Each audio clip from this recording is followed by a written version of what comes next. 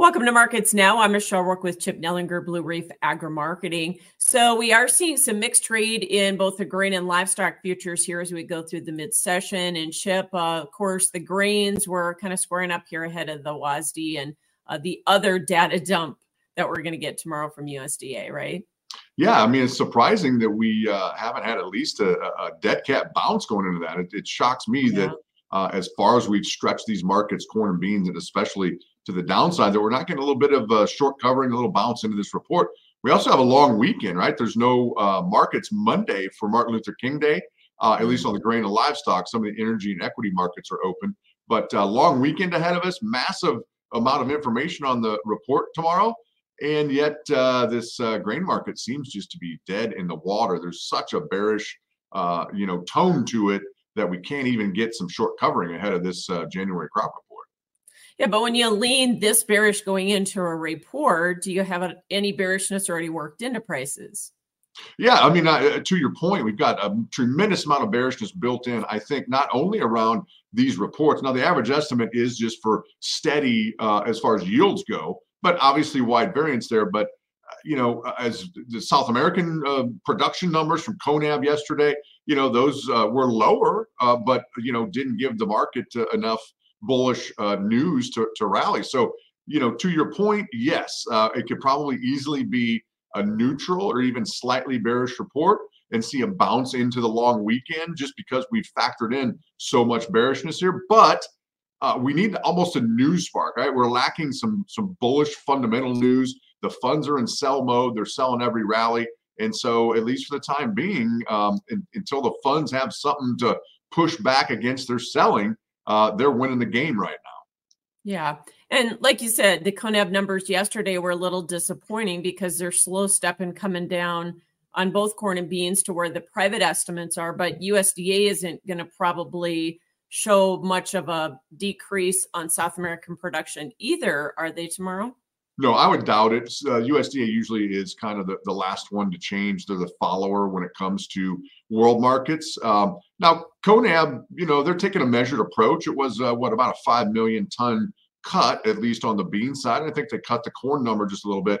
But, to their benefit, or I guess to argue on their side, they've got plenty of time to figure out what that crop size is. And they are aggressive and will be aggressive if there needs to be further cuts.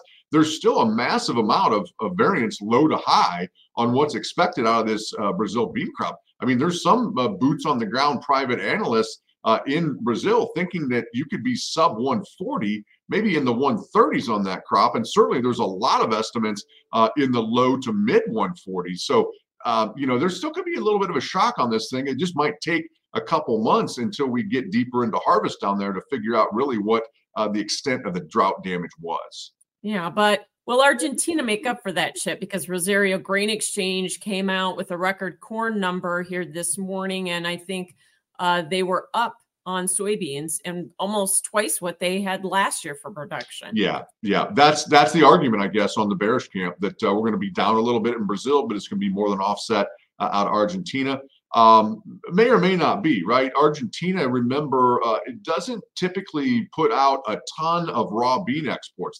Those come from Brazil. Such a huge crush industry in Argentina that most of those beans are, held internally and crushed, and then oil and meal are exported. So the logistic part of this, still remains to be seen. There's a lot of questions out there regarding that, but certainly Argentina is bouncing back from a year ago. They've had plenty of moisture down there. You don't hear much out of that. You don't hear the extremes like you heard last year. And typically, when you don't hear horror stories, it means things are pretty good. And I do think Argentina is going to partially offset some of the Brazil losses, but I don't know that the market has a real good indication yet of just how deep those Brazil losses are. If we're down in the 140s, I don't know that Argentina can overcome that. If it's a 153, 155 crop in Brazil, yes, Argentina's gains this year are likely going to offset those losses in Brazil. Yeah. You and I have talked before about Brazil's got to be at least below 150 to make this market move for sure on beans. Okay, what about quarterly stocks? How big of a wild card could that be? Yeah, I think it's always a wild card. I think that there's probably not going to be a huge shock on yields. Touch higher, touch lower. probably not going to be much of a change on acreage, maybe a small tweak here and there. The demand side, same, small tweaks here and there. And so the world numbers we talked about probably don't matter a lot.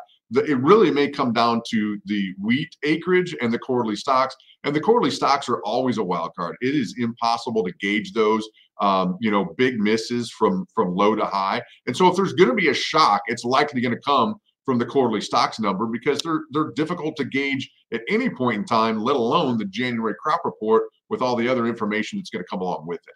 Yeah.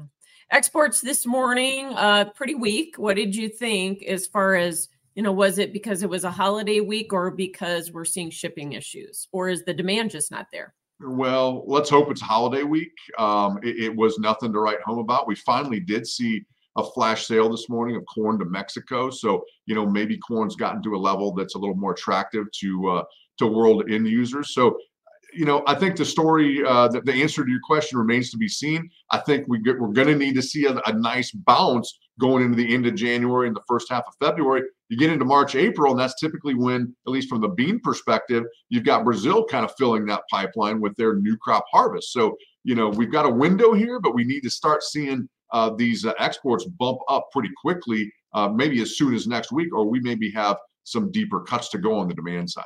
Yeah. And corn and wheat both lower. Wheat seems to be dragging down corn, but is it a function of weather or the higher dollar in response to the CPI data this morning? Yeah, maybe a little bit of both. I mean, wheat's kind of stuck in a range here. The funds are still short. They kind of threatened with a couple closes above the 50-day moving average a couple weeks ago to come out of that short. They didn't seem to do much of that. And now we're back kind of in this sloppy range. So the dollar rallying probably isn't helping. The rest of the outside markets are a little bit tame here. The equities, the interest rate market, a little bit tamer than I thought they would be after this CPI report coming in a little bit hotter on inflation than what the market expected. So again, you're still kind of in holiday mode. Sometimes it takes to get in the last half of January, get into February before some of this volume and open interest comes back. So a little bit of an unknown here on the financial market side as well. Yeah. And I thought maybe after the last 2 days, corn might be trying to put a low in, but it looks like we're down testing the contract lows again, huh? Yeah, I mean, I'm with you. I mean, we are so overextended on a short-term, overbought, oversold. We couldn't about be as more oversold as we are right now in corn and beans. So I'm scratching my head as much as anybody right now with the action today ahead of a major report, ahead of a long weekend. I think it could set up for kind of a, buy the rumor, sell the fact type thing where you get a neutral to bearish report tomorrow. There's no follow through, and maybe you put the start of a short covering rally in, but there's just such a bearish consensus right now. To me, we're getting people leaning, to all on the one side of the boat. We could easily tip this thing over and have a nice rally, but it's going to take some sort of a spark, likely out of Brazil crop production, and that still may be a few weeks down the road to know more about that. Yeah, it's been an ugly start to the year. That is for darn sure. Cattle market, we're back up after some weakness early on. So is that market anticipating better cash trade, or are we trying to put a little weather premium in? I think a little bit of both. I think the cash, trade and trend, at least for the last 2 or 3 weeks, has been higher. So you haven't seen much of a reaction to the upside in the cattle market. I think the best thing to be said is we're kind of going in a sideways basing mode here. It tells me that maybe the funds are done with their massive repositioning as far as coming out of their massive long position they held for 18 months. It seems like with better cash trade, the futures are still content to have a little bit of a discount. So I think that's all good news for February, March, but it's going to take some stability and some rallying in the cash to continue to drag futures higher. So I think the best can be said is we're going sideways. Little bit of weather premium, I think, from the blizzard and snow and cold conditions being put in today. But I think if the cash trade can continue, we could put $6 or $8 on this market, going into the end of February, March. But it is going to be cash led, and it has to be cash led. So far, it's doing the job, and the future's a little bit reluctant to, play ball right now. Well, they did try to go up, but we ran into chart resistance, I think, didn't we? We certainly did, at the top end of that range that we've been in, and it's made some money to play that range. Sell on the upside, buy on the downside. That's made money for 3 weeks here, but eventually that range is narrow enough that you're going to have movement out of it. My guess would be higher, but again, it's going to be cash led, and something that is a little strange to me is we continue to have this discount to where it looks like the cash market is. So there's still a bearish tone and maybe that's just kind of licking our wounds and some post-traumatic stress syndrome from the massive sell-off we had that was fund-led, but it doesn't appear like the funds have any more interest in being aggressively short or just massively selling each rally. So that's why I think that eventually you'll break out to the top side of this range, but certainly we're kind of back towards the top end of it today, and it's been resistant so far. Okay, thanks for joining us, Chip Nellinger, Blue Reef Agri Marketing. That is Markets Now.